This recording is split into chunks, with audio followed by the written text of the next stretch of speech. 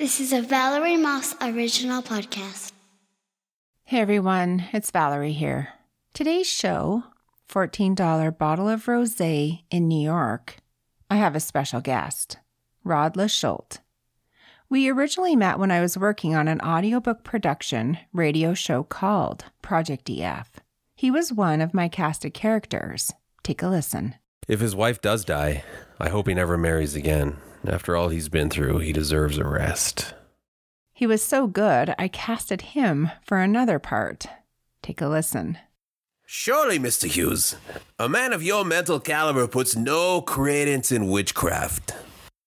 And then we followed each other's socials, and I discovered we have similar interests, like food and drinks. So we got to talking, and here's our interview. Think eat great food from around the world. Think create great memories about travel and a good storyteller. Oh, and he's from Calgary, also like me. Enjoy the show. Welcome back to Valerie's Variety Podcast with your host, me, Valerie Moss. This show is about eating, reading, and creating. How these three things influence us every day. And the people that make this happen. Isn't it you, or me, or our friends? Just as a side note, this show was originally recorded in May of 2020. And there's some light swearing, which I do not beep. One thing you'll notice right away from Rod is he loves to tell a quick snippet here and there. Like this one. How do you pronounce your last name? It's LaSchulte, and that's LaSchulte. sort of what, yeah. Okay. But if you ask my dad and my granddad, it's Leckelt, but kind of a condition of marriage for myself and my brother and all the other cousins was all boys, and then all of their wives said, and my wife said, look, we're going to be LaSchulte. It's much softer and nicer. I agree with all of them. Yeah, they're all right. Sounds much nicer. They're all right. Yeah, of course. And we're from the Alsace-Lorraine region in France, which the border was very contested and it moved all the time. So, it's either a German or a French name. So we'll go with that.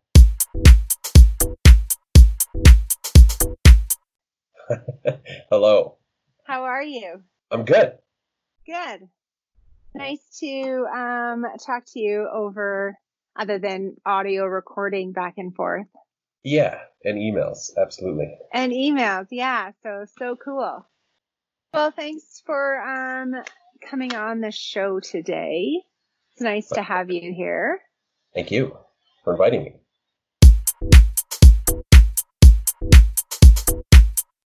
So welcome Rod LaSchulte to the show. He's a fellow Calgarian. And we are sitting down today to talk to Rod as he's traveled far and wide and became a huge foodie. Fitting nicely into my theme of eat and create with the influences of Amsterdam, all over Canada, a few places in the US, Vienna, Salzburg, England, Paris, Spain, Portugal, and Scotland. And I'm sure I could go on. Talk food today. Welcome to the show, Rod. Thank you. Thanks for having me. You're welcome. Basically, we started chatting about food because of your Instagram photos. And then when I got to know you a little more, you have traveled so much and have so many influential spots on your map that help you gauge your taste buds, if we could say. Sure. What's been the best food that you've tried, and what do you use for measuring? Is it like time of day, the company you're with? Is it where you are, your view, price? Okay, first, I would say that's a good question. It's okay. Well, time of day, absolutely. You can have a good breakfast, but it's never going to be outstanding in my mind. And lunch too, but I prefer dinner, really. It's evening. That's my favorite meal of the day. I don't eat a lot of breakfast anyways. I mean, maybe that's not entirely true. Oops, sorry. For what? Yeah, breakfast isn't my favorite either. Once in a while. Yeah, exactly. And then it's a treat. But I've never it doesn't blow my mind. Dinner is great because then it's just longer. It's dark, probably, which I like. And and normally, yeah, you don't get disapproving looks at dinner for ordering cocktails and wine and beer. Yeah, exactly. It's a little more complimentary. Exactly.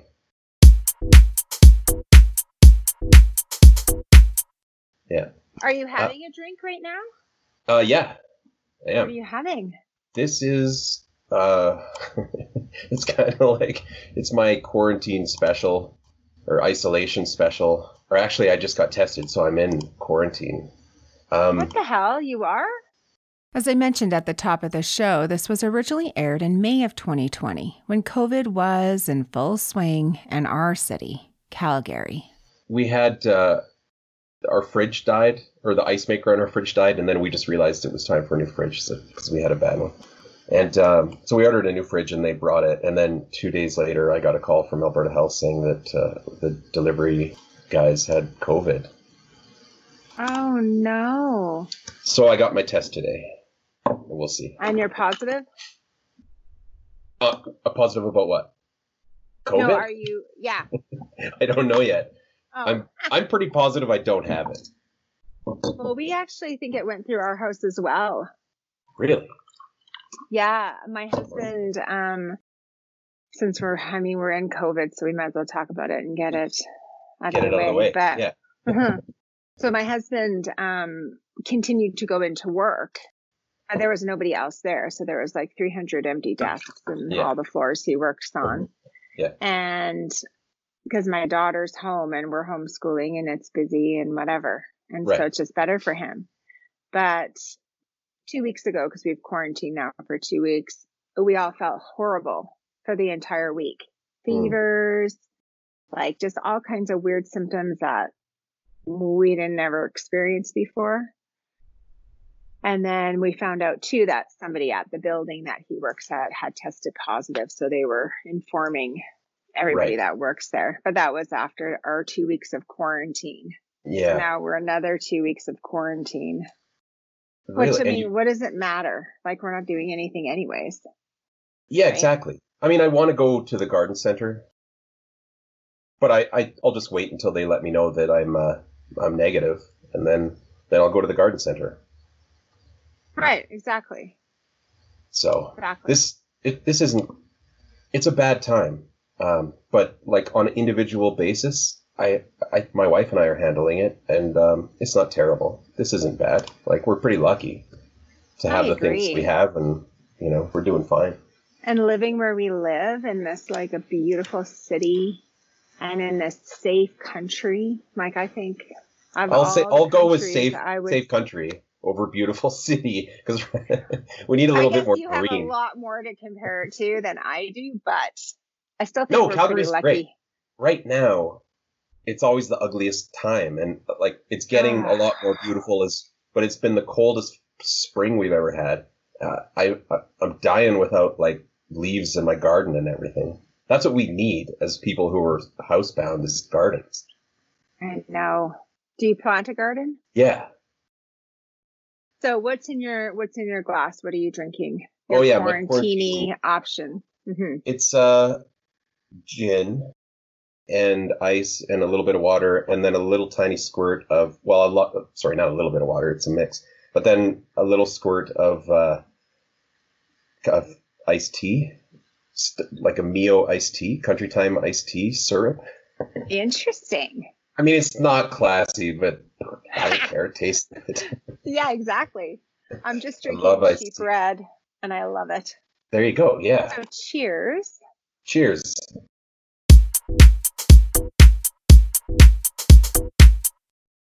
So back to best food. Do you measure it by, it's got to be in the evening so you can have a nice cocktail? Definitely the company I'm with. Definitely company helps. View, atmosphere, wait staff. Atmosphere. Oh, yeah. Wait staff it's extremely important. Isn't it so high on that list? Make or break your dinner, right? Yeah. So there's a a restaurant on the Isle of Skye, which will like creep into this conversation a lot, Isle of Skye, but there's a restaurant on the Isle of Skye in Scotland called Three Chimneys, and it's a very good restaurant. It's got Michelin stars. Have you heard of this rating before, Michelin stars? It's a rating that was first introduced in 1926 as a single star, with the second and third stars being introduced in 1933. 1 star signifies a very good restaurant. 2 stars are excellent cooking that is worth a detour. And 3, well, this means exceptional cuisine that is worth a special journey. The reliability of this rating is by committee, visiting the establishment multiple times and not just one inspector's assessment. And my wife and we've been there, I think, 3 times. And the second time we went there, it was a younger waiter who was off his head on something. It was Coke or something. He was just all over the place. And then he just started just going off to us. And we had this tasting menu, so it was 9 courses. And every course he would bring, he would explain what the course was and then go off about how the cook bullies him and how they all live in these crappy little places 5 miles away and everybody bullies him and it's not fun and blah, blah, blah.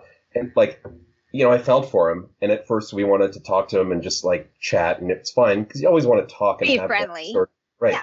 But at a certain point, you're sitting there and he's going off, and then you're looking at your food getting cold that is, expensive and also meant to be eaten when it shows up. And it was crazy. It was insane, what he was saying to us. And that very much changed that experience from a 5-star experience to a 3-star experience solely because of the service. Has this ever happened to you? I'm sure it has. Here's one of our stories of this type of experience. So that happened to us actually recently. We were downtown Calgary. We went for a bite to eat. Yeah. And same thing. It wasn't just your cheap in and out place. Yeah. And the guy was proceeding to tell us how he had Lyme disease and, he doesn't make very much money as a waiter and blah, blah, blah. And we're gee, buddy, really sorry about your luck, we were empathetic with him, but sure. But let's not talk about it right now.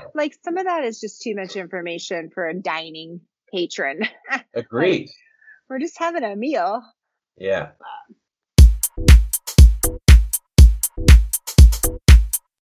I know right now the States is, there's not a lot of positives about the States right now. I remember when Alicia and I first got together. Alicia's my wife. When we first got together, we did a lot of trips down to the States to visit her dad who lives in Napa Valley. And then we would just driving trips to Seattle or fly for the weekend and just short little trips. And it was the first one we did was Seattle actually. And it stunned me because I hadn't traveled very much at all. And it stunned me the difference in the service in the States compared to Calgary. And especially at this time, this is 2007, about 2007. This is the height of Calgary's ridiculousness, $100 oil, and right where you go anywhere in Calgary and they would just treat you like crap, really. Service was horrible in Calgary, and it's gotten a lot better. The restaurant scene has gotten a hell of a lot better, but service used to be so terrible here. Well, it's weird too because I think Calgarians can be very pretentious when it comes to stuff like this. Our level of expectation is so high. Yeah. And when you go to another country, they want you there more than you want to be there, eating their meal. Oh, yeah. Or dining in their restaurants or whatever, right? Yep.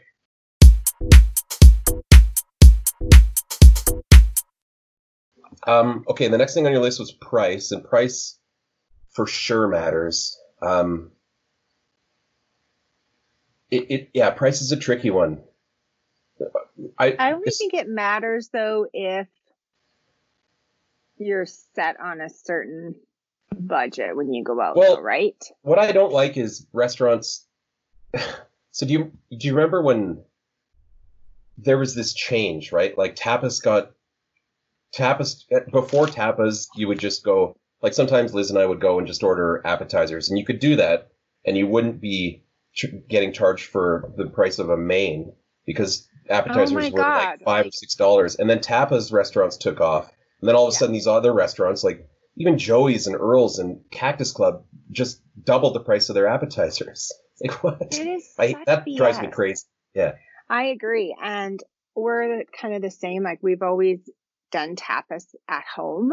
So long before any other restaurants did it, we were always doing these big tapas nights, tapas parties. And like, when did like even a plate of fries become $10? Yeah. Like, that honestly. bothers. Yeah. Yeah. Price, there has to be value. I don't mind paying the price if the value's there. So you have a good sommelier, you have a good atmosphere, you're drinking out of a nice, clean glassware. All of that, man. Polished. Do you know what I mean? Yeah. All of that matters, right? Yeah, So and it's stuff that I would those laugh at before. Like, if I could hear myself talking now 20 years ago, I would just be laughing, because I'd be sitting in, like, the Strat in Edmonton drinking out of dirty glasses. But, like, enjoying yourself. Enjoying myself, but I would not be saying this stuff. But I guess that's what happens when you grow up. Well, and not only when you grow, but you appreciate different things. Yeah. You appreciate a nice big wine glass, or you appreciate your plates to be larger than your meal, and you appreciate people who are knowledgeable when they take your order. Like when you ask a waiter or waitress, hey, like, how's this such and such? Oh, I don't eat meat. Yeah, right. But I've heard it's good. Yeah. Okay. Well, you might want to lie on that answer. Yeah. Things like there's that, there's a restaurant in Napa, or in Yountville, which is it's a small little town in Napa Valley where Alicia's dad lives, and it's called Ad Hoc. And the guy that owns that is Thomas Keller, who is a famous chef, and he owns French Laundry, which is this restaurant that's been around since, like, I think it's the early 1972 or something like that. And then he got involved with it in the 80s, and then it became like the most famous restaurant in the States for a while, and still, like, it's a huge waiting list to get in there. And I've never eaten there, but we've eaten at Ad Hoc, which is his techniques, and he does the menu and stuff, but it's like family style. So it'll be like fried chicken and a salad and then beans and something like that. But they're all done by these chefs who have the knowledge to do these insane $1,300 meals, and it's $50 per person. So it's incredible. But he takes the same standards from French Laundry and brings them to Ad Hoc for his service staff.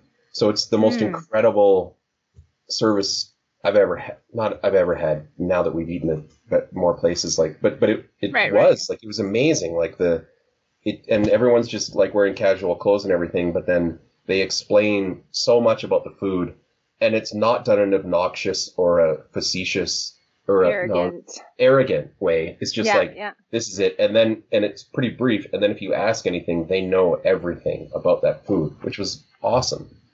So refreshing. Yeah. Yeah. It's coming. Definitely.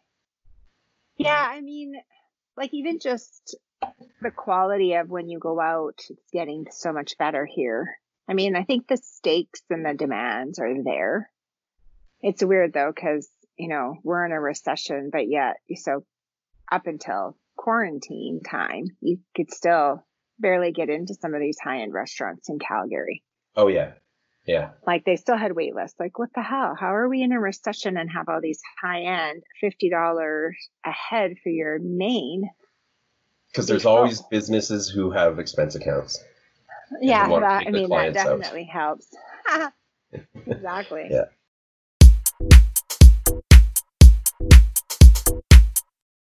Location? Mm-hmm. Yeah, for sure. Actually, location is very important just because of the mindset it puts you in.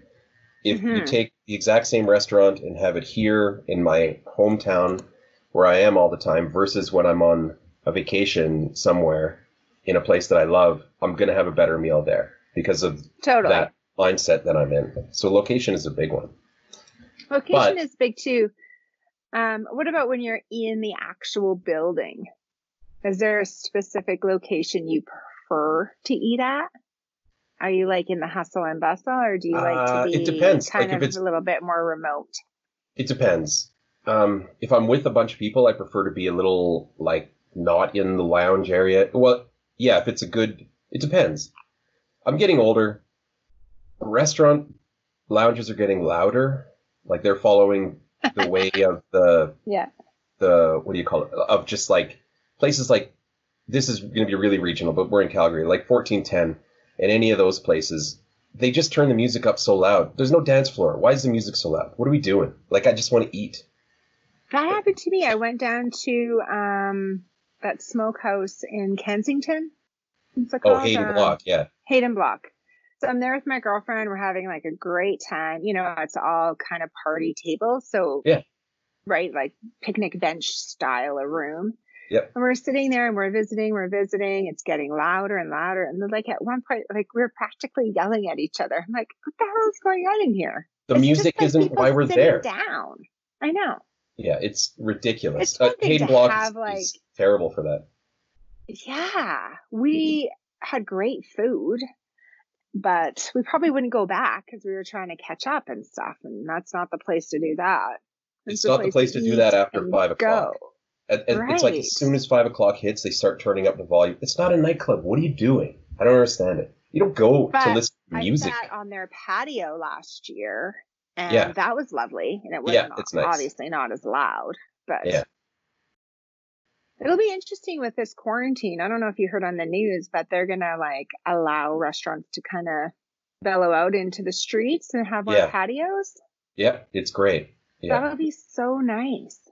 I think it would be there was talk of, it was suggested, I don't know if there was serious talk of it, like just you could shut down 17th Ave for a few blocks. You've already got 15th and the other Aves that are one ways. Exactly. You could easily do that in the evening and it would be amazing. Yeah, they were talking about like just tightening up it. So if it's a double lane one way to just do, two-way traffic. Right. So I think all of that would be advantageous. Yeah, it's why we like to go and just like hop from one place to another and eat some food and have some wine and walk around. So for us, that would just be perfect. The best. Yeah, perfect.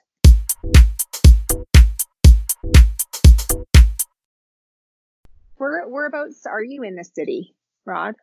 We are in Bankview. Oh, we're in Mount Pleasant. What is Mount Pleasant? We're like just kind of north of downtown and on the west side of Center. Oh, okay. Yeah. 16th Avenue in Center, kind of just northwest of that. Right.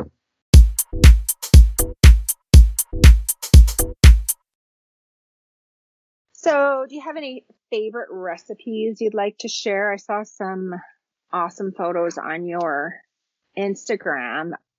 Basically with bread, because everybody's baking so much bread. Yeah. So if you want to talk about like, do you have a sourdough starter or are you just kind of... Let me get to that. I'll get to that because I've got a weird relationship with sourdough. But like for recipes, there's a woman, her name is Mandy Lee, and she used to live in Vancouver and she was a blogger like 15 or maybe 10 years ago, actually. Okay. It's so hard to tell, especially now. What's a year? What's a month? What day is it? I'm with you. She was doing, there's a restaurant in New York called Momofuku, and that's David Chang, who he's got a show called Ugly Delicious. But anyway, he put out this, he's the guy that sort of like, it started the whole ramen craze, like when people really started talking about ramen in North America. Like he opened this restaurant Momofuku, and it was just tiny, and it wasn't like grand designs, but then it just got really popular. And then he's a Korean chef too, so he was taking Japanese and Korean and melding them, and then American things and melding them into there. So it was really cool fusion. But anyway, so he put out a cookbook, and then she had a blog that was just like doing all of his recipes and talking about it. So that's when I discovered her. And then she moved to Beijing because her husband got a job there and was miserable. But anyway, long story short, she recently put out a cookbook and it's called Escapism Cooking by Mandy Lee. and it's phenomenal. Like, it's so good. So I made a chicken paitan ramen out of that, and it was like mind blowing. And it was like a 2 or 3 day process, but it was worth it. That was amazing. I'm going to make that again on a stormy weekend, like a rainy, cold weekend. I'll do that again. But I'm just, the other day, Liz and I were watching movies, and I made a spicy cumin lamb sort of stir fry. Okay. That I found on this blog, and it was unbelievable. It was so good. Because that's one of the dishes we like to get when we do takeout from, I mean, all we do is takeout these days, but like there's a restaurant, Great Taste, in Chinatown. Yep. It's so good. And it's like Sichuan style Chinese food, so it's really spicy, and it's my favorite. So yeah, the spicy cumin thing right now, it probably would be my favorite thing to cook for a meal. But I like yummy. pasta. I'll cook it. I love cooking. I figured you did. Sometimes when you're a foodie, it's kind of like a little bit of an itch that you have to scratch to figure out how to make whatever you've tried at a restaurant or saw on TV. So my dad's a chef. Oh, really? Yeah. And he's taught, he's traveled, he lived for 10 years over in Qatar. Wow. It's like in my DNA to cook. I've cooked since I was like teeny tiny, balancing on the top of a stool to look over the stove. So for me, I like to, if I try a good meal, I figure out how to make it. We don't eat a lot of meat in my house. We're more pescatarian, so more fish and seafood. Yeah. When I go out, if I want to have meat, I eat meat. But it has to be exactly what I'm wanting.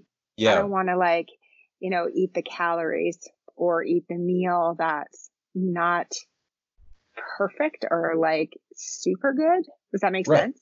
I don't want to waste my chance to have whatever on something else. No, that's great. That's what Liz and I we talk about that a lot, and that's what we try to do. Like beef is fantastic, but I don't want to eat a lot of it. Or lamb.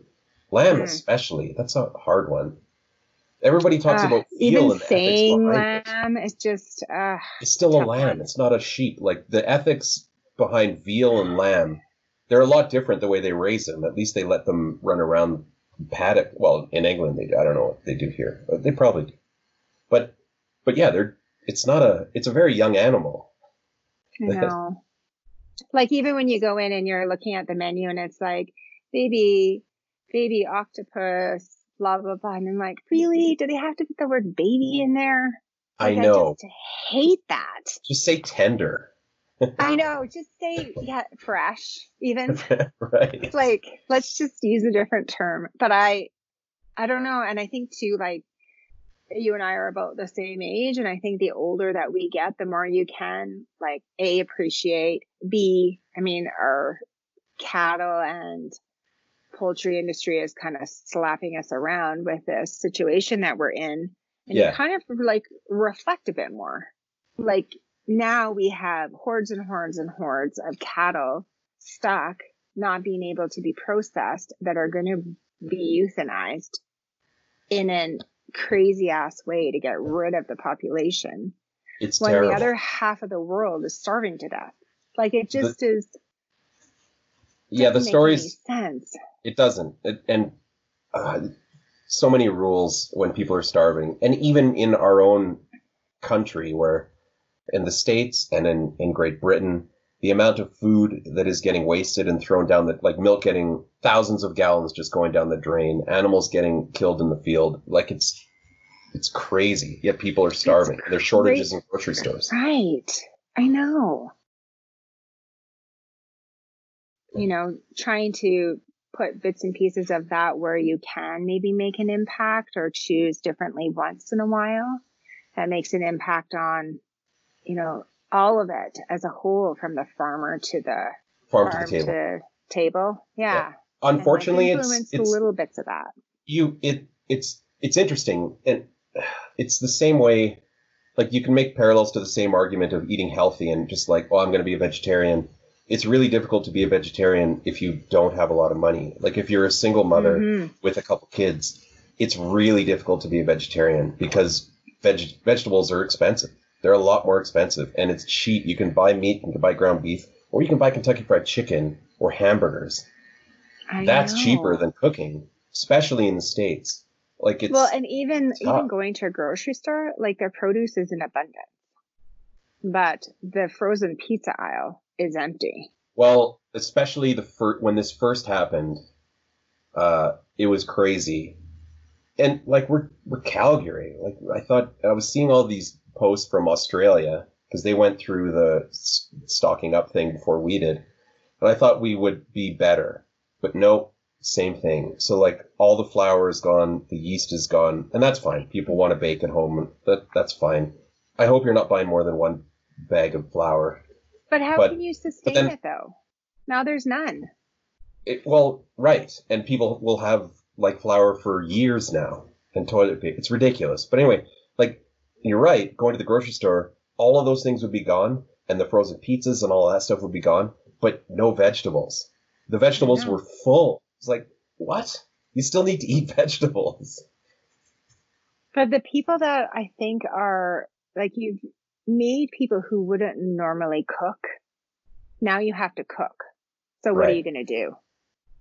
So you're going to make processed meals. Yeah. And it's really easy to say, well, why don't you learn how to cook? Because it's super stressful right now. And maybe I just don't have the mental capacity to learn a new thing. All of it. One more stress added to the plate. Like I'm about to, explode, right? Like people are at wit's end. Never mind not working or trying to balance budgets and stuff like that. Yeah. So, I have a lot of sympathy for that argument, actually. Like it's such an interesting time. It's such an interesting time. And, with Mental Health Week being last week, I had done a podcast in 2018, a podcast challenge, and actually won the challenge with my story. Okay. And so this year I thought thank you. I'm going to dig it out of archive and I'm going to just refresh it a bit because I think it's even more apparent now than it was in 2018. As we know, this has been a hard year for all of us. This coronavirus has sure taken its toll on society as a whole, from the pilfering of the grocery stores to trying to learn how to cook, to all of it. Here's a clip of this mental health episode, which I believe is indeed more relevant today, or just as relevant as it is during Mental Health Awareness Month. Listen to this. Since May is Mental Health Month, and with the times of COVID we are living in, it's a most difficult time for so many people. I just heard the other day that, quote, we are all in the same boat. And honestly, I don't believe that we are. And I keep hearing, everyone's in the same boat. We're all in this together. Like, no, we're not. No, we're not. Especially when Gal Gadot tells us that. Sorry, but we're not. And you're not. Like, we're not the same. There's nothing the same about us. No. I have a small child who's homeschooled. I've lost my job. My husband's working. Like, none of that is parallel to you and your life. So exactly. We're not in the same boat. And like, someone's like, some people's boats are yachts. Like mine is a rowboat. Like, right. Let's not sugarcoat it all. Yes. No, and it's just so condescending. It's just so condescending. Yeah. Like it's that exhausting. Imagine thing, that Imagine video that they put out, all the celebrities singing Imagine when like day 2 of this stay at home thing in the States. Oh wow, I didn't even see that. Oh my, it's terrible. And you're going to hate everybody involved in it because they're so out of touch with reality. Well, I don't know, maybe they all are, but no, there was older people. I think Tim Robbins was even in it. What? There was a lot of famous Hollywood. Gal Gadot started this thing where she just sent it out to all of her friends and she's like, hey, can you sing this line from the song Imagine? And then maybe she edited it. I don't know, but someone edited it and then released it on her Instagram. And it was just like, none of them were singers. It was terribly done. It sounded like crap, but also the backgrounds were their fabulous mansions with swimming pools and maids bustling around in the background. Like it was just so out of touch with reality. Like, no, I'm not on board with that. Painful. Right. Yeah. At the time of this recording, I had not yet seen the video. I have, however, watched it since to prepare for this episode. Well, part of it. As I agree with Rod, it isn't very good. I think the guy playing the saxophone in Italy to the apartment building was perfect. This video wasn't. Have you seen it? What are your thoughts? There's a link in the show notes to the video.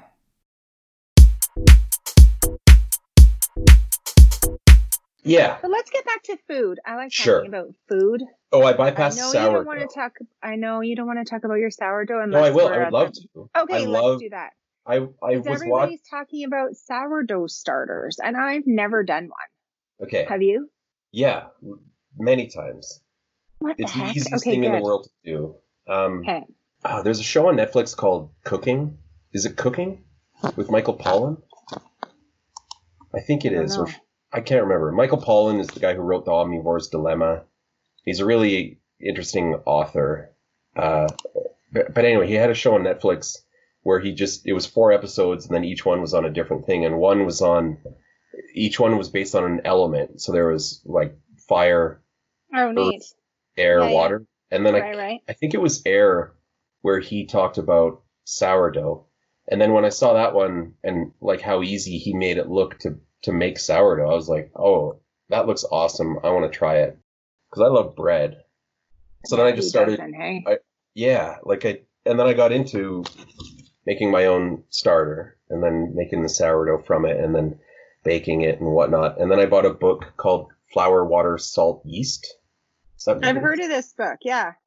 Yeah, it's by a Ken Forkish. He's got a bakery in Portland, and it's amazing. Like, this book is, I would suggest that it's the number one book that you should buy. And if you go to any like online group talking about bread, they're all going to know that book and have that book. Like, it's so good.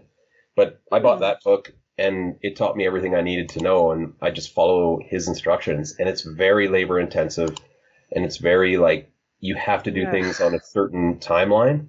So it's, Okay. but I really like that aspect of it, because I'm like, oh, I got to stay up for another 4 hours because I got to fold the dough and whatnot and then put it in the fridge. But anyway, it's just not my favorite bread. I I love don't like baking it. sourdough either. Ugh. I hate it. I don't like Yeah. the sour part. It's dense but it's not that dense. Like, I make good sourdough and like people love it. My sister-in-law is a massive sourdough connoisseur, and she eats it like a loaf a day at times. She likes it, but like, it's just not my favorite bread. Like, I like, white bread and shitty Me buns too. and stuff.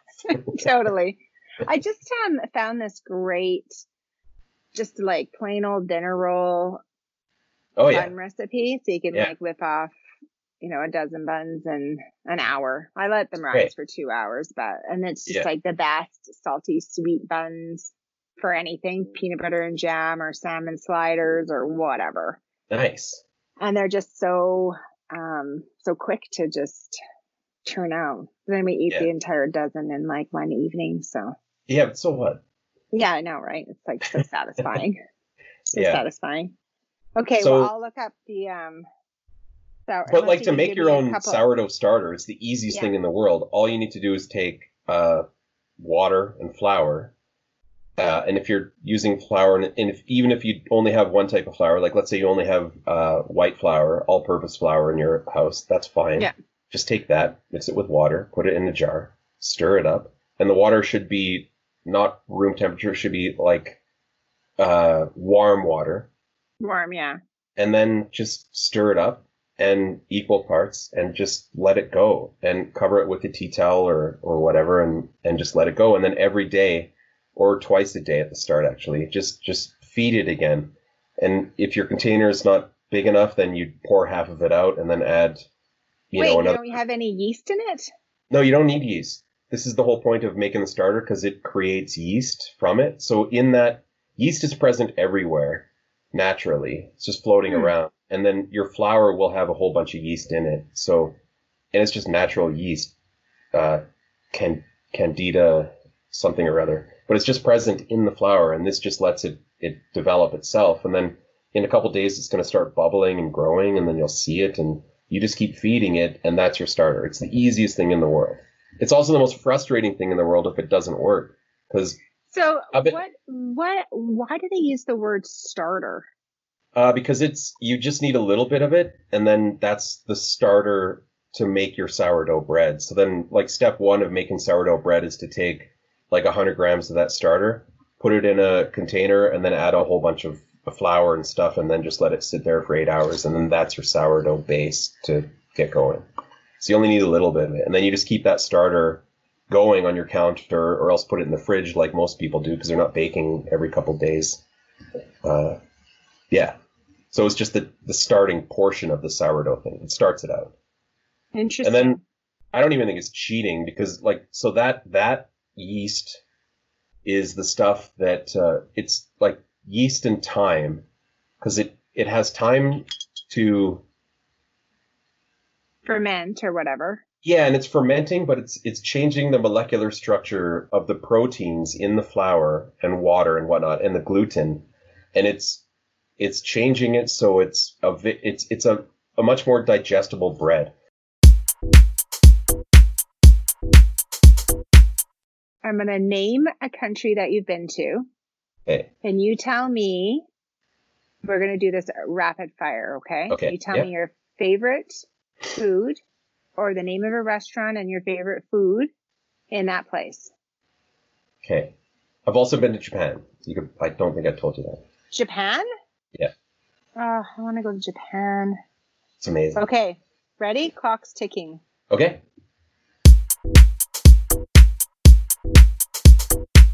Vienna. Vienna, it would be the strudel. Apple strudel. Oh, yeah. And in Vienna they do it, and it has to be winter. It can't be summer because it's so bloody hot in Vienna. It has to be winter, and it has to be cold. And you get apple strudel, and it comes in a warm vanilla cream. It's amazing. It's the best. Oh, my mouth's watering. It's incredible. Salzburg. Salzburg would be breakfast at Salzburg was probably one of the best breakfasts I've had in my life, because my sister-in-law lives there, and they have this breakfast restaurant that they go to for breakfast, and you get to pick, like, it sounds just like picking things from a menu, but it's not. It's like there's 100 things on the menu that you get to choose from, and whatever. It's really just like choosing from a menu at Denny's. Like eggs, or like what is it? Yeah, but they're really big on their dipping eggs, like a soft poached egg. Yeah, got ya. Take the head off, and then you dip toast points into it, and that's something that my mom used to make, so it has a lot of memories for me, and it makes me feel good. Nostalgic, yeah. Nostalgic memories. And then they do it there, but they put faces on the eggs, so it's pretty funny too. And then they come and they have this special little device that you take the toque off the egg with this happy face, and then it looks really happy, and then you put this device on it and then drop this thing, and then it hits the egg and it cracks the top, and then you can take the top off. Yeah, you have this device and you drop the thing and it hits the egg. It's hard to describe, but it's really about. Yeah. I bought one because it was so cool. But anyway, breakfast there. Yeah, I have one, and now and then we'll do that. But okay, you need send me a picture of your thing. Okay. Of the droppy thing. Yeah, I'll send a video. Okay, what about Paris? Well, I can tell you what I don't like was just like going to a cafe for a coffee, and then just like breakfast there is a baguette and butter, and it was just so disappointing because I needed solid. I was not thinking that. Yeah, but a good meal the coffee would be good there, right? Yeah, the coffee's good, but the best there's a restaurant called L'Entrecôte, and it's steak with a green sauce that is magical, and then fries, and that's all they serve, and then copious amounts of wine, and it is so amazing. And like L'Entrecôte de la Relais is what it's called, and my pronunciation is probably terrible, but it's amazing. Anybody who goes to Paris should go there, and because it's the best steak with green sauce you'll ever have. Steak frites. Steak frites. Yeah. Scotland. Scotland, there's so many because I just love it so much, and that's our place. But Because you bought some property there. yeah, Nice. we're in the process. The lawyers are still everything's shut down, so we're in the process. Oh, this is just recent. Oh, that's Yeah, kind it's of very exciting. Yeah, Yeah, cool. it's very scary because hopefully the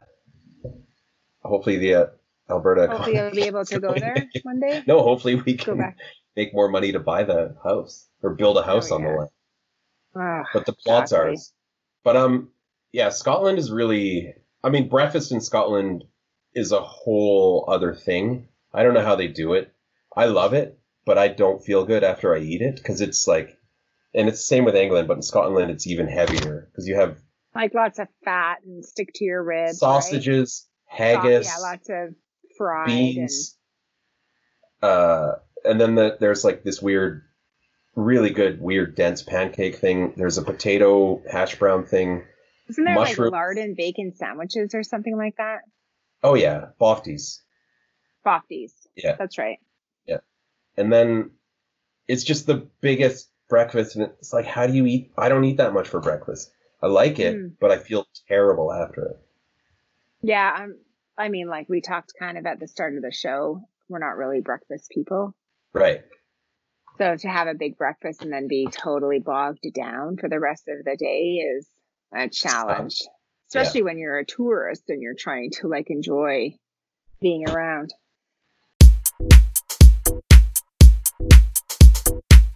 Go to Studio Bao. It's like King Eddie is unbelievable. And what it was compared to what it is now. And the food there is amazing. It's great. the food. I love it. I mean, it's bar food, but No, but it's fine. food bar. I would call it It is good gastro bar food. yeah, I wouldn't call it that either. It's pretty decent. Wait, you would or wouldn't? No, it's good. I wouldn't I mean- actually use that word in my terminology, but don't- I know where you're going with that. I'm on I'm your just page. trying to be nice. No, it's better than like. And then it was just all these people dissecting everything about our bodies as they compared to the house. Like it was so weird listening to what people were saying. I Yeah. love that. Like I Like- love to just eavesdrop and be like, It was very strange. So Rod and his wife posed nude for an art piece that was, and maybe still is, hung up at the Royal Alberta Museum in Edmonton. Rod went to the opening night and heard people discussing their bodies, which were positioned in front of a large home, listening to their commentary. Yeah, you gotta just do shit like that in life and, get some fodder and be like, hey, I freaking posed nude for this, whatever, right? Like you gotta just, Don't say no unless it's Yeah. something ridiculous, like let's rob a bank or let's go kill someone or here's some weird yeah, I drugs might have to think Jack. on those ones, but mostly you just say yeah to things or like Yeah. you're gonna totally miss out. Right. Do you have a picture of it? It's on my Instagram somewhere. Is it? I didn't see it on there. Maybe it isn't. I'm sure it is. I'll find it. I'll Okay. check. Okay, you check that out.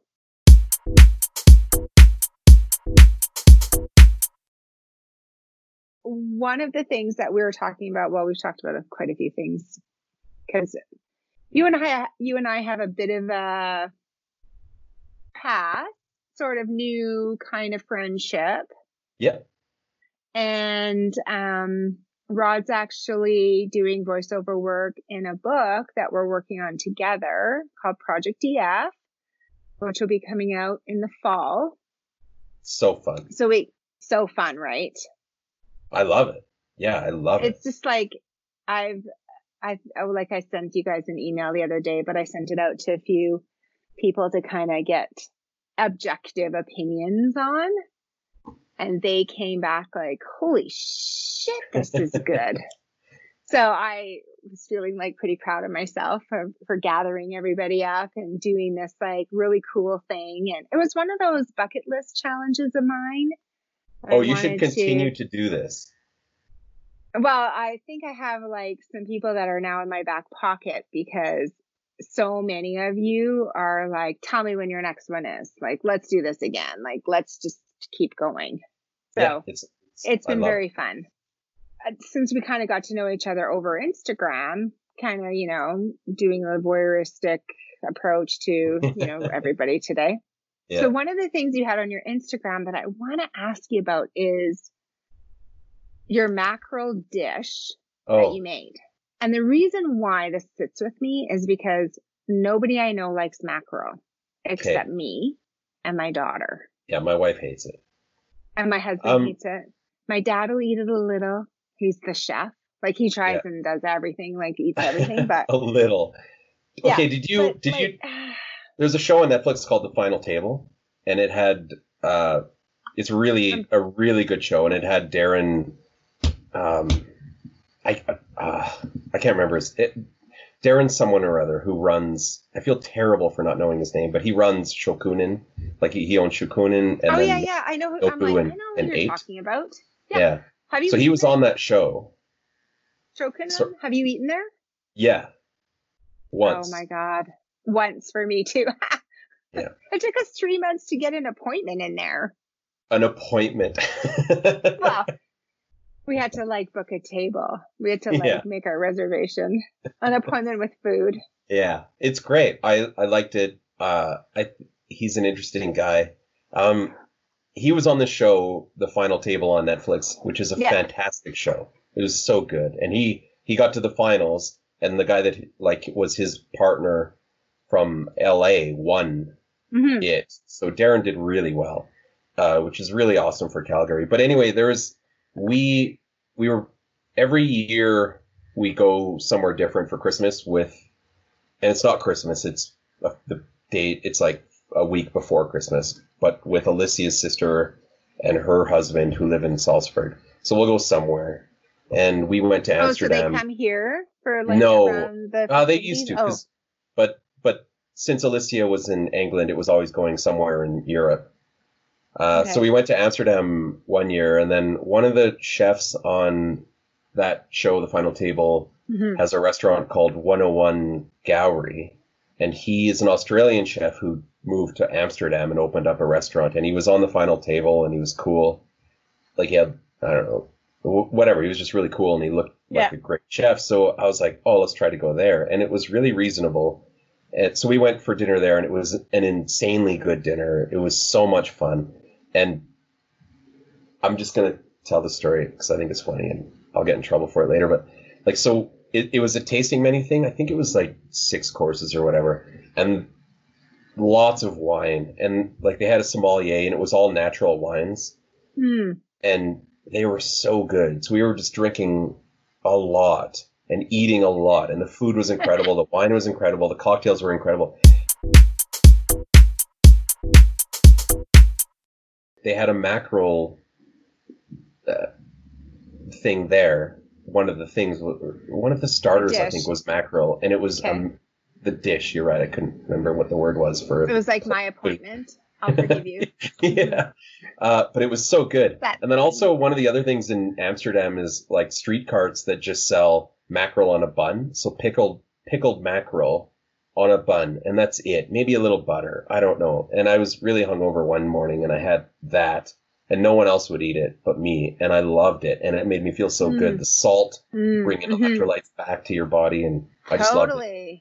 So then I just made this thing on that I posted. It was like a Asian-inspired mackerel thing. It was fine. It wasn't great. The mackerel that we get in Calgary isn't very good. No. Mackerel sushi. Yeah. Never had it. Have you? Where? Well, now that you say that, am I getting it mixed up with something? Maybe. I don't think so. I don't think mackerel's a very Japanese utilized fish. Well, when you say it like it's a cold water northern fish. That's true. Okay, let me look it up here. Pondering here. Well, I mean, I like it any way. It's an oily, very flavorful. I really like it. I think it's You really can get it in cans, like where you would buy like smoked mussels and stuff. You can get it in cans like that, and we have it like with tapas, shrimp, and I'll do this and that, and do some smoked salmon and that, and mussels and whatever, and we'll have like all of those little bits. Did you ever go to Una and like they would serve? Love Una. Or sorry, not Una. I like Oh. Una. Oxangela? Oxo? No, Oxangela. I don't know. It's closed now. But it's Well, the Oxo Tapas place is closed too. Are we Oxo- talking about the same? probably yeah. we're talking about the same thing. It was sounds like the Oxangela, same thing. like the Spanish inspired place, and then they did a big reno. Oh my god, I it love was that like- place. Yeah, but they We had would go there a lot. us too.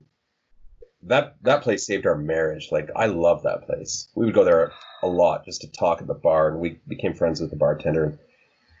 Oh, I'd make definitely many too. cocktails. We've gone there so much.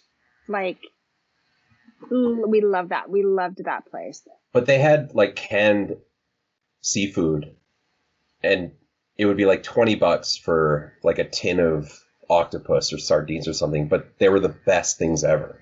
They were so good, like high end canned tin. But they, seafood? it was like in an actual From aluminum Spain, can. Yeah. Oh, interesting. Because they used to do like pickles and stuff like that, right? Oh yeah. They were Yeah. great. I wish they wouldn't have closed down. They changed they did a big reno and then changed their whole way of doing things, and that's what, I don't know. It's a tough industry, the restaurant industry. I'm glad I'm just a patron. It's tougher now. Holy man. I can't I imagine. don't know. I don't even know what we're going to go back to once the doors open. Well, a lot of restaurants now, like Proof just announced that they're not going to open. They're just like, a lot of these restaurants can't survive on 50% capacity with limits. So I think if they're able to pay their lease and just wait it out and then open up, because when these places that you love open up, they're going to go crazy. So I think it's a responsible decision. Yeah, and I mean, that's second wave is going to hit so hard. It's responsible to say, let's not open up and let's not contribute to it, because I know a lot of people right now that have a ton of reservations for when it opens up, and they're just going crazy. And I'm just sort of, I have asthma, so I'm not excited to go out yet. Liz and I are just going to wait it out and see what happens. And, Yeah, I mean, we're super foodies. Like, we would go out on the town, like, and really tear it up and have a great time. And we're not doing that. Like, we don't even have the itch yet. Like, we're not really interested. I mean, we're happy we can still do takeout at our, favorite pizza joints and things like that. And although Una's kind of let us down a couple of times lately, I don't think that I don't think it travels well. They're just so late. Like, one time we waited for like 45 minutes and we pre-ordered. And it was like, what the hell, dude? I'm done with. Seriously. I'm done. Oh, I got to tell you a story. Okay. So I don't know if it's embarrassing or if it's right, if I was in the right. I'll let you decide. So we ordered from Mercado, because that's the first place we ordered from when this all happened. Like, our first meal that we ordered from was from Mercado, because they immediately, like the first weekend that this happened, which was March 12th, they released a takeout menu.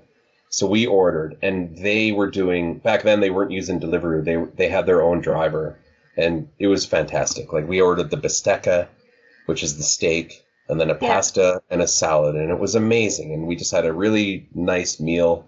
And a lot of times in real life, we forget to eat at our dining table, and we're just busy, and we had a busy day, and let's just eat and then do whatever. But like that, we just sat at the dining table for this. It was really special and great. It was wonderful. And then like a month later, we ordered it again, but now they moved to DoorDash. And like, it's a steak that is so amazing when you eat it. And when we got it, it was so amazing. Even with takeout, though? It was amazing because the driver was a person, like, she works there. And then we're very close to her. It's like a 10-minute drive through Mount Royal, you're pretty if that. close, for sure. So then, but like, DoorDash guy, I'm watching him on. I'm going to sound like such an asshole in this, but I'm not going to sugarcoat it. I'm watching him on the app. This will be my first episode. I have to mark explicit. Oh, sorry. Okay. I can't just bleep out all this swearing, but that's just so funny. Okay. I apologize. I'll try not to swear again. That's okay. But he, like, you can see where they're going. And then he just starts going down south. He went and did a delivery in Mackenzie Town. And then he did a delivery in Heritage Park. You're like, dude, you're going the wrong way. Right. And I texted him. And then I called him. I'm like, what's going on? He's like, oh, that's wrong. I'm still at the restaurant. And then I called the restaurant. And they're like, no, sir. He left, like, quite a while ago. I was like, oh. And then he showed up at 7 o'clock. He's outside, and I went outside. So everyone on my block is out there clapping for essential workers. And then I'm really upset because this guy ruined our expensive steak. Like, it's not cheap at Mercado. So I'm not cheap. Like, arguing with him while everyone's clapping, and everyone's looking at me like, what is wrong with you? He's an essential worker too. And I felt like such an idiot when I got inside. Like, why did I do that? So, I don't know. But still, he ruined our meal. But I don't think I would ever order a decent meal like that at takeout. Like, I think I can risk pizza being soggy, or like chicken wings, which are my biggest, hugest weakness in life, especially when I'm a pescatarian. If I can get good chicken wings, I'm like a happy person. We were just going off the fact that the first time it was so good. Now, I'll only do pickup. But also, there's a lot Did you hear though? Like, DoorDash takes like 30%. Skip the dishes, DoorDash, all these do. But it's an interesting argument, though. It is, but I mean, there's restaurants where I've called them to say, "Can I just do a pickup order?" And they're like, "You sure can, but just do it online through DoorDash." So I'm like, no. Why don't I just do it through you and come and get the food? And they're like, "No, just do DoorDash." I don't understand that. They don't want to deal with it because the infrastructure's not there. Right. That's the BS to me, though. Like, what happened to the good old-fashioned, hey, so-and-so, can I place an order? Yeah. Yeah. I know.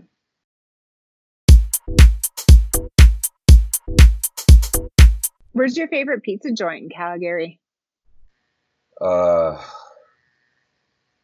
Gosh. I mean, so for hangover pizza, it's 4th Street Pizza because it's so, like... Really? So on Edmonton Trail? Well, there's one on Edmonton Trail and there's one in Mission. Okay, so that's my husband's absolute favorite. Yeah, and it's they deliver. Really good. Yeah, and they deliver themselves. Like sometimes the owner who delivers you the pizza. It's really good. Old Papa. Yeah. And, you know, when you go in there and Old Papa's working in there, the kids are like behaving. Everything's so perfect. And then once in a while you'll get like a pizza and you're like, what the heck? Old Papa mustn't have been working tonight. Yeah, or the kids were just being really uppity. Lazy. They're being lazy. Yeah. Yeah, it's great. And it's a family type restaurant. It's a family restaurant. It's fantastic. Greek pizza crust and, you know, like Mediterranean. Overloads of oregano. It's really good. Oh, it's so good. So we have 4th Street on one side of us and we have 4 Spot Kitchen and Bar on the other side. Which one? Sorry? 4 Spot Kitchen and Bar. It's on Edmonton Trail and 4th Street. Okay. Or not Edmonton Trail, sorry. 4th Street Northwest and 24th-ish Avenue Northwest. Yeah. Okay. I haven't So been. good. Oh, so you guys should go. You guys should go for pizza or what is it? Pizza. Yeah, pizza, wings. They have great burgers. Okay. They even have they do like half price bottles of wine and pasta Wednesdays or whatever. Half price. No, I mean, not now, but. Yeah.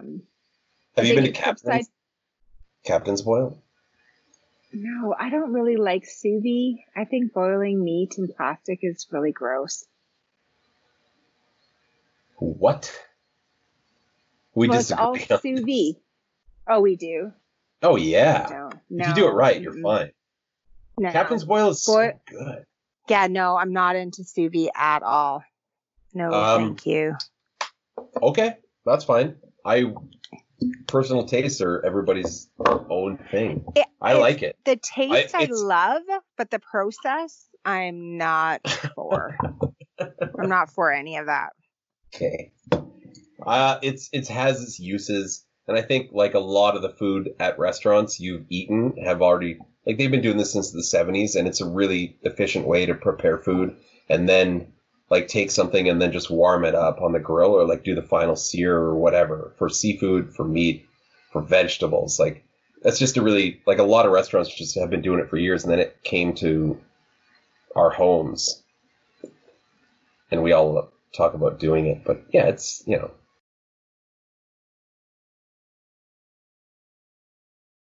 My cousin Travis, he's hilarious. He's sous vide everything. He's like got into the sous vide thing, and he's sous videing, and I'm like, I think a No, steak I on can't do it. the grill, like on the charcoal barbecue. mm-hmm. If you know how to do that, why do you need Like to my sous mouth vide is watering. Yeah, I mean, if you know how to do it right, do it.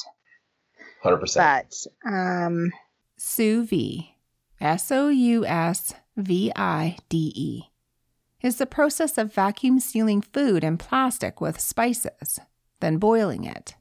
They call it precision cooking to the perfect doneness. I'm not a fan of cooking in plastic bags. You put them in boiling water. I don't know. What are your thoughts? okay, so 4th Street's your favorite pizza. What about sushi? No, it's one of my favorite pizzas, but Una is fantastic. I really like love the Una. atmosphere there. I'm in. I can't wait to go back to Una with Alicia and Can't just wait. Ugh, yeah. I know. I can't I'm wait. in. Yeah. And Yeah. also, everybody is on, don't like pineapple on pizza. Una's pizza with pineapple, because they shave the pineapple and roast it, is fun. It's incredible. I love pineapple on pizza, and Una, I love Frenchie. Do you guys go to Frenchie as well? She hasn't been there yet. I've been there once. I can't wait to take her there. Oh my It's God. great. So go to Frenchie And our favorite have, bartender works there. Molly? No, Nyla, Oh. who was our bartender. She was the lead bartender at Aux Angela, which was they own Interesting. the whole thing, all the same things. Their key lime pie Okay, to die for good. I like a good at key Una lime. and Frenchie. It's Yeah. like the best key lime pie. But you know how much it is? Remember how we were talking about appetizers earlier and how they've grossly inflated the price? Like for Yeah. one piece of key lime pie, it's over $10.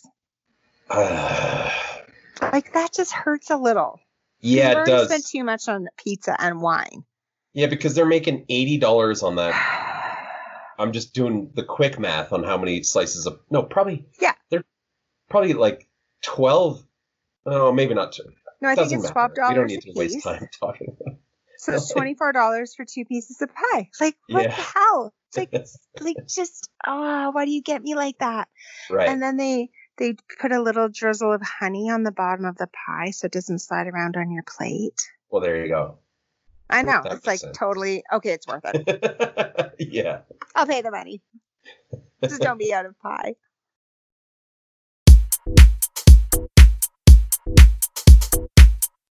Okay, what's the cheapest bottle of wine in New York?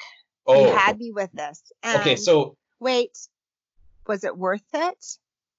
And is it cheap like we would consider cheap Calgarians or cheap for New Yorkies? all great questions. All great questions. Okay, so Alicia, in between her, I think she had just finished her master's, and there was a course that she took in art history by Sotheby's. So it was like a month-long course in New York. So then we rented a place in Hell's Kitchen, and then went and lived there. And I was there. She was there for 4 weeks. I was there for 3 weeks, and it was amazing. Wow, Like, cool. Hell's Kitchen is right beside, like a couple blocks away is Times Square, which is a place you should avoid. You should see it once and then avoid it at all costs. Okay. But it's also right next to all the plays Everything. and stuff. Yeah. Why do they call it Hell's Kitchen? No, it's not named after the Gordon Ramsay show. Quite frankly, it's the other way around. Originally, the expression, Hell's Kitchen, referred to a rough neighborhood on the south side of London, England. The term in reference to New York first appeared in print in September 1881, when a New York Times reporter went to a police guide to get details of a multiple murder. Hell's Kitchen today is also known as Clinton, a neighborhood on the west side of Manhattan. It's also known for its extensive selection of multi-ethnic, small, and relatively inexpensive restaurants, delicatessens, bodegas, bars, and associated nightlife. Not the shortest walk, but it was in New York, everything is walkable. And we, at the time, just didn't. I remember we walked down to the subway once and then we looked at it and tried to figure it out. And then we just walked up and took a cab. So we're like, I don't know. We're from Calgary. What do we know about this whole thing? Right. We just didn't want to put in the effort because I think we had just come from an afternoon restaurant and we're having a couple cocktails and whatnot. Anyway, yeah. We spent a lot of time in Central Park, and this almost became a daily thing where she would go to school and then I would go to this place in Central Park and she would come and meet me, and it was called Le Pain Quotidien, which is it's a worldwide thing. They're in New York. They're in Le Pain Quotidien. So it's the Daily Bread, but it's Le Pain Quotidien. And they're everywhere. They're in UK, North America, France. It's just a chain. But there's one in Central Park, which is on this hill that overlooks this meadow called the Sheep's Meadow. And it's just amazing. You can sit on the patio and just watch New York life in the park. And I think it was a $14 bottle of rosé. And that is insanely cheap. Yeah. Okay. I love it's so that. cheap Awesome. for New York. Yeah. And it was really good rosé. And it's ice cold. So we would just order that. And then they had amazing salads, also cheap. I don't understand how it was so cheap if they were in Central Park, but it was. So that, it was just incredible. And we would just sit there and drink wine and eat our salads and watch people, or just sometimes we would just sit there and read our books and drink wine. That's so romantic. In the sun. Too. Yeah. He said the name Le Pain Quotidien, LEPAIN QUOTIDIEN. And they are an international chain of bakery restaurants. It sells baked goods, salads, sandwiches, beverages, and great wine for a great price, as we just heard.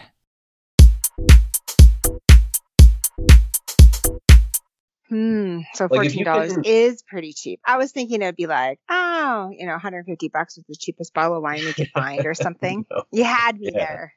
Yeah, that's why it became our favorite place, just because of that. And also, it was the scenery. Central Park is one of the most amazing places I've been. In the world.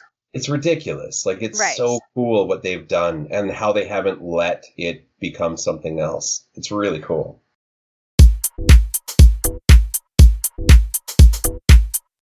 So I have a story about a great rosé. Zinfandel. Mm-hmm. So it was 2005, and we drove from Calgary down to Mendocino County in California. Wow. So we drove the 101 all the way down, and we had a freaking fantastic time. The 101, is that the seaside one? Or? Yeah, the seaside. Okay, amazing. Yeah. I got a story about that. It was amazing. And so we drove all the way down, and one of the wines we liked to drink, because we were kind of newbies then, was the Zinfandel. Yeah. And it doesn't matter if you're a newbie. Zinfandel could be good. It can be good, yeah, but it was just because we were newbies. So we would drink the Zinfandel, and we just loved it. And the name of the place I'm drawing it, Fetzer. So we're in Mendocino County, and we're touring all the wineries along there. We brought home cases of wine. It was a fantastic trip. So we pull up, and I'm like, holy shit, Jeff, it says Fetzer. And so we pull into Fetzer, and it's 38 degrees. And when you're on the 101, like the coast side could be like 15 degrees. And then you drive inland only a couple of kilometers and it could be like 30, 40 degrees. 100%. It's amazing, right? Yeah. So we drive in, it's hot as heck. The sun is kind of coming down and we pull into Fetzer, and this, like Jeff and I tell the same story. So this beautiful blonde woman comes out. She like parts all of these flowers, vines that are on these arbors as you kind of walk into the tasting room. And she hands us each a glass of this Zinfandel Fetzer that we've been drinking for years. At Fetzer, in this moment. And it's like misty and it's sunny and it's hot and there's like a bit of a breeze. Like it was one of those moments that it goes down in our journals. Yeah, it's it's a perfect moment. Yeah. That was our favorite Fetzer / rosé like moment, like your guys's. I love it. For sure.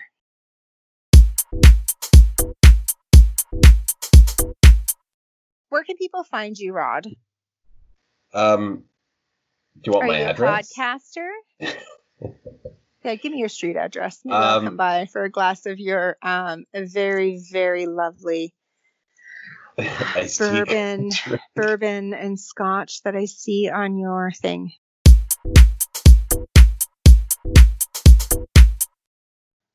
So you have Angels. Wait, you have Angels? Don't. No, I don't. I've tried it. Angels Envy. I've tried it. Yes. My favorite musician was going on about it, and then I tried to find it in Canada. You can't find it anywhere. You can't. It's not here. No, I know. But you can get it in certain places in the States, and I went to the States and I had Angels Envy bourbon. I know you said in Texas or someplace, right? I was in Houston, yeah, and it's incredible. Yeah, it's a bourbon that is aged in sherry casks, I think, and it's so good. Yes, it is. Yeah. And you know why they call it Angels Envy? No, because Angels Envy. So what happens when they put the bourbon in the cask? They let them the angel sit for share. so long. Yeah, that's why. So, okay, but go on. Okay, so are you with me on this? So what happens is they put them in the cask and they sit in there. But because when they put them in, it's straight alcohol, right? And half of it or all of it may evaporate in the time it sits there. So they never know until they open it. So they called it Angel's Envy because the angels get the part that's missing. Yeah, I love that. It's beautiful. I love that story too. Yeah. How do they think of this shit, hey? It's perfect. I mean, like the angel shares, that's something that's been around for thousands of years. Like, as long as angels have been around. As long as we've been talking about the mythical beings of angels. Yes. Yeah. Only 1,000 of years? Come on. It's been way longer than that. You're right. But anyway. So where can people find you? Okay, so. Are you a podcaster? I had a podcast that I do with my friend called the Canada 150 Project. He took it off, and we're about to put it back online. Under a new name. Well, no, we're going to keep it. That podcast, we're going to keep it as the Canada 150 Project, and we're just going to put them back online because we've had a lot of people say, we've had some people say, not a lot. I think it's amazing. So just kind of give my listeners just your elevator 30-second intro of it. Sure. It was a podcast that he asked me to do with him, where it was getting ready to be the 150th anniversary of Canada, and he wanted to do a podcast based on kind of like the unheard history of Canada. So we tried to do some deep dives on some things that you wouldn't necessarily hear about in social studies or history class. And we did, I can't remember how many episodes, I have no idea how many episodes, but it was really fun. Like we did some very deep dives on certain things, and then we had some fun episodes like we would talk about big things, which was the biggest, you know how there's the biggest donut or the biggest Ukrainian egg and things like that. We would get into the history of why these towns did that. We did episodes on like how Canada was attacked by Japan with balloons, with bombs on them. We did cults, Brother 12. There was all sorts. Like it was really, I learned so much about Canada's history that you don't necessarily hear about. Yeah. So I want to put it back up because it was really fascinating. We're going to do another one. We just don't know like what to do it on. Like we're trying to figure it out. Always we talk politically, but I don't necessarily want to get into too much of a political podcast. So we'll see. I mean, if you guys have strong opinions one way or the other, it makes it interesting. But every single episode might be a bit heavy. Yeah, I think it would be interesting. We're two liberal guys who both, well, I own a company and he is working for a very big oil and gas company. And we depend on oil and gas, but we're very liberal. So it's important. And I think a lot of people in Alberta feel the same way, but like, you know, there's a balance. Yeah, we're definitely feeling the crunch right now for sure. Yeah. For our oil and gas industry. Okay. So anyway, and you're active but on Instagram, I'm Rod Lachelt.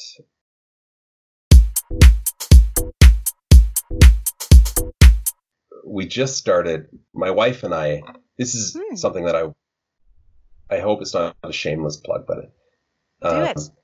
My wife and I just started a company where because Scotland is so important to us, and I was there to go look at this plot of land that we want to buy. And then I wanted to bring back Alicia something. So then I was at this gift shop and I saw this candle. And I was like, oh, I don't really know much about candles, but Alicia loves candles and this smells good, so I'll buy it for her. So I bought 2 of these candles and I brought them home. And then she started burning one, and it just filled our house with this insane, it was so good. Or it is so good. So then, we ordered it a couple times online, and it was, importing or bringing it from there. It was expensive. So then I just reached out to the company. So we partnered with that company, and now we're bringing these candles in as we're going to be the distributor for North America, and they are so good. And it's called Currydoon, which is a Scottish term for just cozying in, getting comfy, sitting in front of the fire with a drink and a cozy night with a blanket, and you're just cozy. You feel good. You're warm and happy and everything. So we're starting that, and it's going to be I'm going to post about it on Instagram and everything, but that's happening yesterday. So we're getting into that. And then we're going to start importing other things like Sky Weavers. They do these really beautiful blankets with Hebridean wool and everything. But the whole point of that is just to work with not established companies, but it's just companies that it's 2 or 3 people and they do it themselves. It's all handmade. It's eco-friendly. Things like that. That's great. Yeah.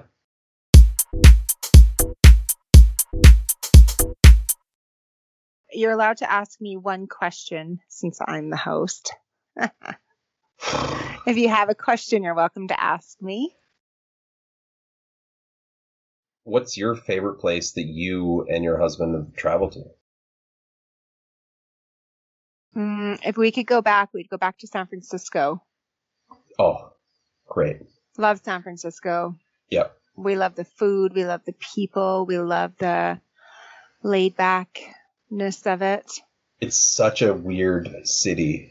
It is weird. It's really, really rich and really, really not rich. Yeah, but the line between really, really rich and really, really poor is 1 block.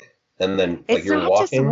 It's not just 1 block, but it's you can't tell the people with money versus the people without money. There's they're that. kind of humble. Sure. They're kind of humble. That's true. Because a lot of them are wealthy techies who, Yeah. Your you could be t-shirt. You could shop at a really expensive store and then walk 1 block, and then there's all sorts of it's just extreme poverty and homelessness right there. Yes. It's all just so wild. Love San Francisco. And the sushi there was so good. Yeah, the seafood's amazing. I love San Francisco. It's great. Been to Mexico quite a few times. Lots Obviously, I've been once. I know it wasn't on your list. I was like, huh. I forgot it. But I went there for my friend, my best friend, my podcast partner is a triathlete. Wow, great. Yeah, great for him. But like he did the Ironman in oh my word. With some friends to watch him do it, and then like him in training, but us in party mode because we were in Mexico. Yeah, exactly. Mm-hmm. Yeah, it was very difficult for him, I think. Nice chatting with you. Yeah, that was really fun. Very fun. All right, thank you. Okay, and say hi to your wife for me. I want to meet her one day. Okay, cool. You will. This is really fun. All right. Yeah, really fun. Take care. You too. Bye-bye. Okay, see ya. Bye. Wow, what an interview. Such a friendly guy, hey? We had such a great time. And since we originally recorded this episode in May, there's so much more that has happened in the world.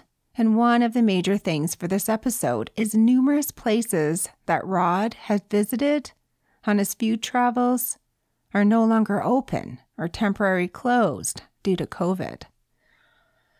So many great restaurants haven't made it through this difficult time. And with more and more people learning to cook at home, this will likely continue. Here's a recap of the places, shows, and cookbooks Rod shared with us.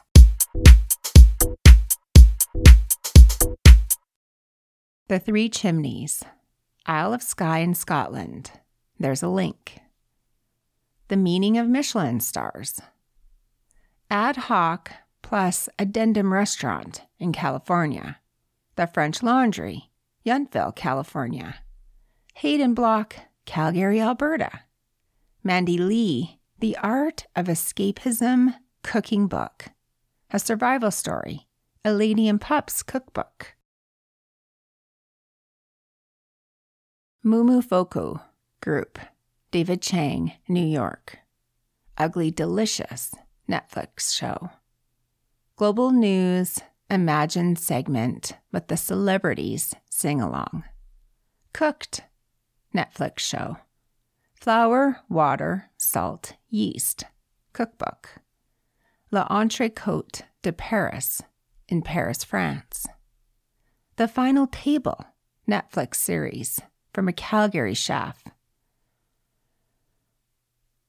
4th Street Pizza, in Calgary, Alberta. 4th Spot Kitchen and Bar, in Calgary, Alberta. Captain's Boil, in Calgary, Alberta. Hell's Kitchen, Manhattan, New York location. La Pain Quotidienne, Manhattan, New York. Mendocino County, California highways. Fetzer Winery, Old River Road, Hopeland, California. The Canada 150 Project podcast with the host, Rod LaSchulte, and his friend. One thing I do have to confess is we each recorded our sides of the conversation on our own mics as well as over Zoom. I, however, when it came to editing this show late in 2020, could not find my side of the recording. So I decided to use the Zoom voiceover. So the editing and processing was a bit of a feat with the online audio. Further links in my show notes are Rod's Instagram, which you should check out. Other shows similar to this one are Vegas Baby and When the Moon Hits Your Eye Like a Big Pizza Pie. Until next time, I'm Valerie from Studio 17. Visit valeriemoss.ca for more information.